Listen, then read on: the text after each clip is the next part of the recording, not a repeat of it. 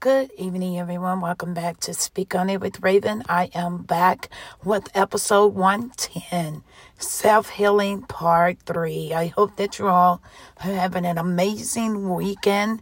Let's jump in it.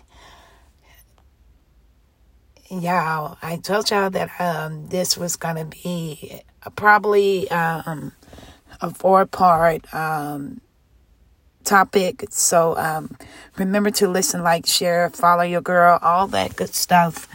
And let's jump in it. Why is it important for us to do self-healing? It is important because it helps you control your thoughts and emotions.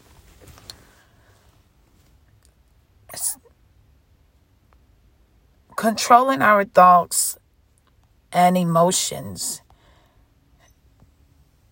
plays an important part of any healing process. Our actions, thoughts, and feelings all connect. They are all connected. Our actions are determined by our thoughts. Our emotions is left pent up, can affect our mental and physical health. So all of these things will eventually have negative effect on our immune system. So do we want that to happen? No. So how do we stop this from happening? We stop it by doing self-healing.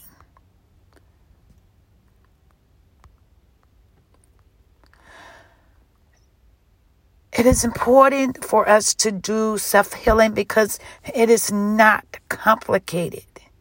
Learning how to heal your body naturally or how to begin self-healing is not difficult. In fact, self-healing is not some kind of mystical process that's hard to do.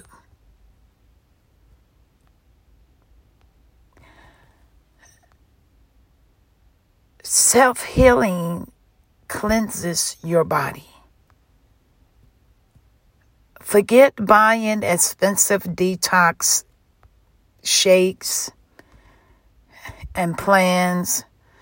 Your body is quite able to cleanse itself, given the chance that you give it.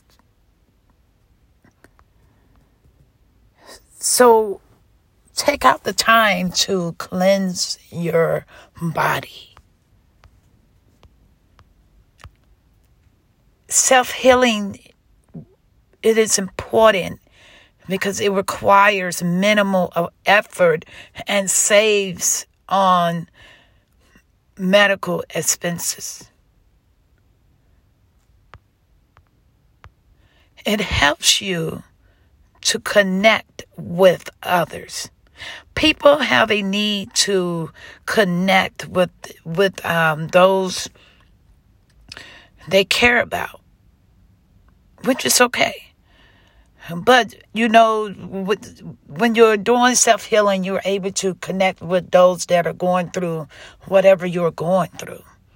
You're able to connect with that person and share the stories.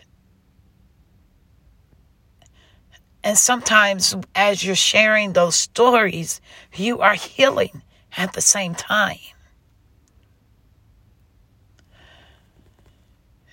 So I hope that this is helping someone out there. Self-healing is very, very important if you want to live a happy and longer life. Please do self-healing on yourself. I was in a car accident back in 2021. The car, I was hit from behind. I was left with a disc bulge in my neck and my back.